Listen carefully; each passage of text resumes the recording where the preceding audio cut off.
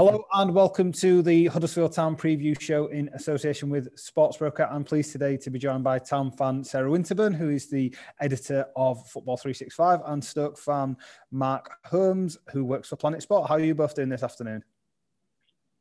Very well, good. I imagine I'm a little better than Mark considering our respective form, but you are. It started early. You two are of the same parish. That's correct, isn't it? We are, albeit this is about as often as we see each other, isn't it, Sarah? The odd video. Yeah. I think that's true of most people in most organisations. I think in this day and age, the odd Zoom call. Thank you for letting me sit in on this Planet Sport meeting today. It's nice. Having worked for you both in a previous life, it's nice to catch up with you both. We're here obviously to have a chat about the game on Friday night, about Town and Stoke. Mark, if we're kind and we start with you, do you want to fill us in on how Stoke have been getting on? Because you obviously, in the reverse fixture, you came from behind and beat us 2-1 down in the Potteries, but it's been inconsistent since then. Is that fair to say? Yeah, very fair. I think O'Neill referenced it after the game the other night. It's almost win one, draw one and lose one, and as a result, we are exactly where you'd expect us to be with that kind of form. It's funny because if this fixture had happened in midweek, I'd have been speaking really positively because we'd won away at Hull, played really, really well, and then lost at home to Fulham, but given them a good go, and there was good signs. And you thought, great, the season starts there, and then we were absolutely rancid. Honestly, so bad as we've been all season in midweek. So now you're thinking, God, we've got Huddersfield next and they're playing well. And where are we going to finish up now? So you're not going to get much positivity out of me today, which I'm sure you're all going to enjoy. Yeah, it's the opposite for us, Sarah, isn't it? As Mark had touched on, things are going as well as they possibly could do for Town at present. I think certainly a lot better than most people predicted and expected at the start of the season. I think most of us, most Town fans I know spoke to, would have taken 14th. I think at the start of the season to be anywhere near the playoff picture feels a bit ridiculous almost. Really, it's like it's sort of a silly game, and we're all going to wake up and actually we're fighting relegation along with Barnsley. Yeah, but no, it's 9 matches unbeaten, and I think it's fair to say Town haven't played brilliantly to be 9 matches unbeaten. It's not been scintillating football. But there's a real sort of, I don't know, spirit, I suppose is the old-fashioned way of putting it, but a sort of togetherness about this team, and they don't kind of know when they're beaten, which is nice to see after a few years of Town having to know when they're beaten, because it happened all the time. Yeah, it has been a run where the performances have ebbed and flowed, but the results have stayed on a constant, which has been nice.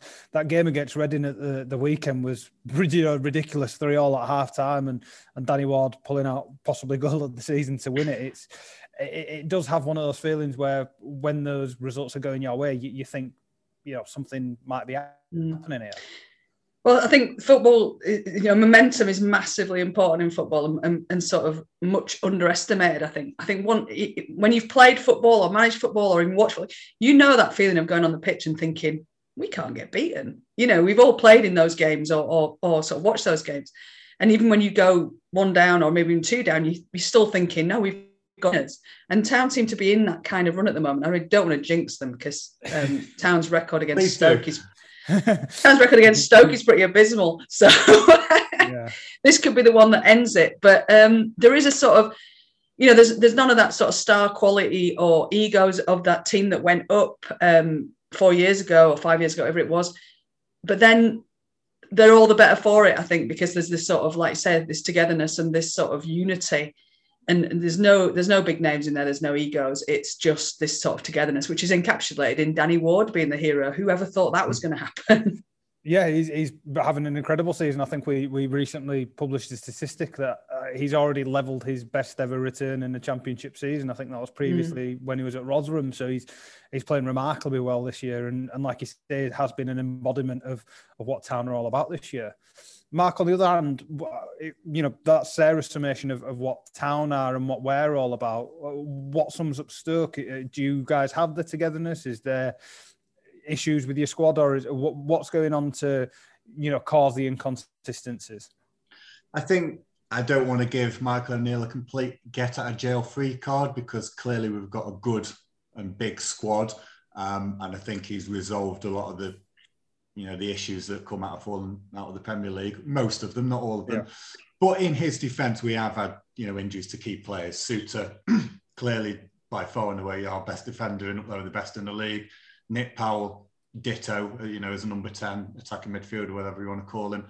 And Tyrese Campbell just hasn't come back yet and found his form. So that, in effect, is our 3 best players that we've had to do without for a large portion of the season. And then peripheral players as well, that have fallen away due to injuries over Christmas, just haven't helped, and there's no momentum in the team.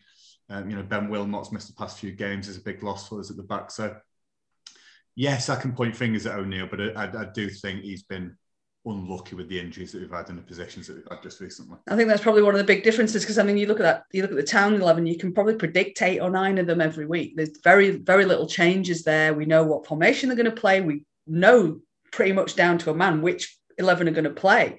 That might bear against us at some point later in the season when they might be tired, but there's very little variation in there, isn't there? And there's probably been a little bit of luck with injuries this season. They have been consistent in the way he's been able to play. And if you're going to play a system which isn't, it's a little bit pragmatic, certainly at times, it is about that discipline, isn't it? And about being able to sort of spend hours on the training ground so that all those players know exactly what they're going to do all the time. And I suppose Stoke as well, you've signed players in January, haven't you? But it takes a bit of time to kind of get things right again. Well, it's an interesting one, because you look at the signs we've made in January, and it's clearly to try and improve now. We bought Jagielka in, who's 39. We bought Aloni in. So one for the future there. Exactly. Yeah, exactly. So you can't allow those players to bed in. Clearly, they're bought in to improve us now. That sadly hasn't been the case, certainly in the past couple of games. But the thing, you talk about having a settled 11. I think what Stoke, and this isn't O'Neill's fault, you can point all the fingers in the world at Stoke's transfer recruitment over the years, and it's been terrible.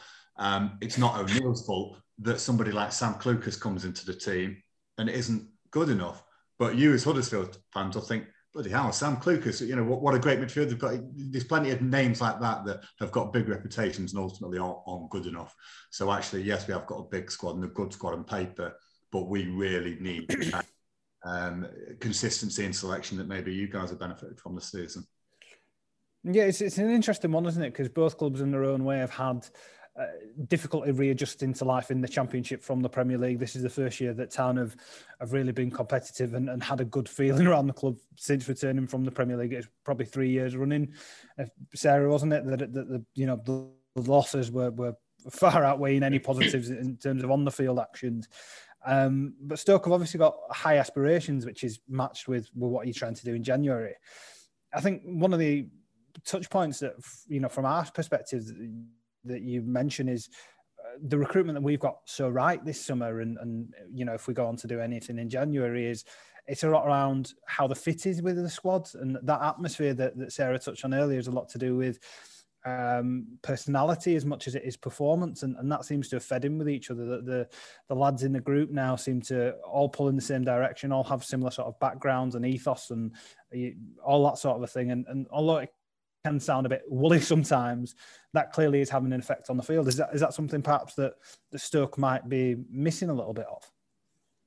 Well, I think that's what Michael O'Neill's trying to do. I do give him a slightly easy ride, because he's trying to not only improve the team, but do it whilst working against FFP and sort of resolve all those headaches in the background. So, January specific, he's let Danny Bart go. He's let Adam Davies go to Sheffield United. And, we're playing Jack Bonham in goal, who, we wouldn't have envisaged being anywhere near the team this season, but he's doing that because he kind of has to. There's money on the table for Adam Davies. He's on big money. We let him go. Danny Bart, we let him go and bring Jagielka in on less money, and that's the reason for doing that, really. It's very difficult, and what he's clearly trying to do is bring in younger players with maybe less of an ego, less of a reputation, who fit into a structure in his way of playing, a little bit like what you were saying about Town. But the process is far from complete, really. Sarah, how do you see the two sides matching up then? Because as you say, Town have been fairly settled. It's interesting that the one game where we did have throw caution to the wind a little bit and play a different system was that Reading game at the weekend. We played with a 4 at the back and mixed it up a little bit compared to the 3 that we'd been playing previously. How do you see these two matching up? It's one of those on paper Friday night under the lights where you expect there to be some entertainment, but how do you see it playing out? Well, I can't see him throwing caution to the wind against Stoke. I think, this, if I was a betting woman, I'd be looking at a 1-1 or something, because I think this could be tight as hell. Everyone knows where Town's attacking sort of momentum comes from. It comes from those wing backs. You negate those, you're halfway towards doing the job, aren't you? So I think, this might be one of those games that unfortunately both teams go into thinking they don't want to lose it. And I think that's the danger with this one, that it could end up being a bit flat. And also, as I said before, I sort of felt kind of optimistic, but I thought, I'll just look up how we've done against Stoke, because I didn't think it was good. I didn't think we hadn't won since 1997 at home. Wow. That's phenomenal, and that was in November of the year that Peter Jackson kicked Town up, and that was Town's first win of the season in November at home to Stoke. Everything else since then has been pretty poor. So, I've not got a massive amount of optimism about this one. I mean, I was there 2 years ago. I took my son to his first ever Town game, thinking I could win him over from Man United by taking him to a Town game. We lost 5-2. He said my team are rubbish, and that's why. And he won't have anything to do with us. So, I'm holding that against Stoke. Well, you'll have to bring him back another time while we're doing well this season, and hopefully try and persuade him again. Has that made you feel slightly better about things, Mark, hearing those stats? I must admit, I didn't realise the record was quite that good. I'm trying to think whether I was at that 97 game. I think I probably was. It rings a bell. But you mentioned, your threat coming in the wide positions. We're not great at negating it, actually, particularly down our left-hand side. The past couple of games have been really open. Sorba Thomas might enjoy that then. Exactly. Sorba Thomas, a player like that is a worry for me, let's say. But in terms of, the system where you would expect it's going to play with a 3. I think lots of fans would like him to switch to a 4, particularly if Ben Wilmot isn't fit. But on the basis that we play with a 3, I think you're right, and it's going to be fairly tight and, matching each other up, really. Is there any, you mentioned Sorba, is there anyone else in the Town team that particularly stands out to yourself? It's always interesting to hear, third parties' opinions on our players. Obviously, we've got our own favourites and players that we regularly speak about. At the moment, it's the entire 11. But for an outsider looking in, I think that's a fair, outside appraisal of Huddersfield as well. I hope you don't mind me saying that you are a team that comes across as greater than the sum of its parts, and I mean that as a compliment. What I will say, and I'm not just trying to curry favour here, is that when we beat you at home earlier in the season, it was at a time when we were playing well, and you did stand out to me as one of the better teams we played at home, or up to this point, really. So even though we won on the night, I did think Huddersfield will be up there this season. So actually, it's not a huge surprise to me to see where you are. I did think what a good side you were that night. What about yourself, Sarah? Is there anyone in particular from Stoke's side that stands out as possibly being somebody that could cause Town a few headaches? I think in terms of that central midfield, to me, I mean, they've got a phenomenal record from long distance, particularly. They hit shots from far out, which is always a worry. I think if you don't close down, they've signed Lewis Baker to go alongside Nick Powell, and there's some talent there, isn't there? It's just kind of getting it right on the night. Goals wise, I think both clubs are kind of missing a sort of real poacher, and so there's a not, which I think might lean into this idea that it might be quite tight, like you say. You can imagine Lewis O'Brien and Jonathan Hogg just getting in really close to those central midfielders and not allowing those shots to come off. But yeah, we're a funny team, aren't we? Stoke are a funny team. I think it's talking about, you said before about Town before and about that sort of feeling of coming down from the Premier League. And I think that's really important with this Town side, because there's only Jonathan Hogg that sort of remembers that. And I think that's massive, because if you've got that, you can't underestimate that weight of sort of 2 years of, winning single figures of games over 2 years. That must do horrendous things to sort of mentality, to move out of that era. And I think from what Mark's saying is, like, we've moved out of that era quicker than they managed to move out of that. I think possibly because Stoke were in the Premier League for much longer, so they had all this sort of hanging over them, those big wages, those big ambitions, whereas Town were obviously only there for 2 seasons, so the recovery has been quicker, I think. And it's almost like you've kind of not got to think like a Premier League club in the Championship, and I think maybe Stoke have taken a bit too long to sort of move out of that. Is that a fair sum up? It is perfect. Yeah, I mean, I'm thinking back to our first season in the Championship when everybody, certainly outside of the club, thought Stoke are going to walk the league, which is always a ridiculous statement when it comes to come down after 10 years. There's clearly big issues. But then Gary Rowett... Unless it's like Norwich or Fulham, though. Well, exactly, because they are so used to bouncing. We've been in there for 10 years. The players on Premier League wages, Premier League expectations, Premier League egos and all that. We didn't have any championship-ready players. And then we went and signed a load of players who supposedly were championship-ready. But we did that with the belief that, we're going to go straight back up. So we can give Tom Hempsey, 40,000 a week, or whatever we did. So the first batch of signings that we signed in the Championship are in essence Premier League players, none of whom pretty much have worked out for us. So we've got those headaches still that we're now finally at the end of this season able to sort of get rid of. But it's been a mess. It's been a real mess. Is it fair to say, though, Michael O'Neill, you've been through a few coaches since coming down. Michael O'Neill seems to be one that has worked well, not only on the field, but the fans seem to like him. He seems to be bringing in an atmosphere and a style to Stoke that people are buying into. Well, I mean, that's very much on the precipice at the moment. Yes, in the main, that is true. And certainly I maintain that belief. But that 5-2 game was when he first come in, turned Stoke around, and having never scored more than 2 goals for 2 years or whatever, we were hitting 3, 4, 5. Fantastic. And we thought, wow, what are we going to do the next season? And then that COVID season was a real drag. And then at the start of this season, he brought in players, he improved the style. We were playing really well, nice football. And then as the season's gone on, yes, we've been injury hit, but it's regressed to a pretty depressing mean at times, to be honest.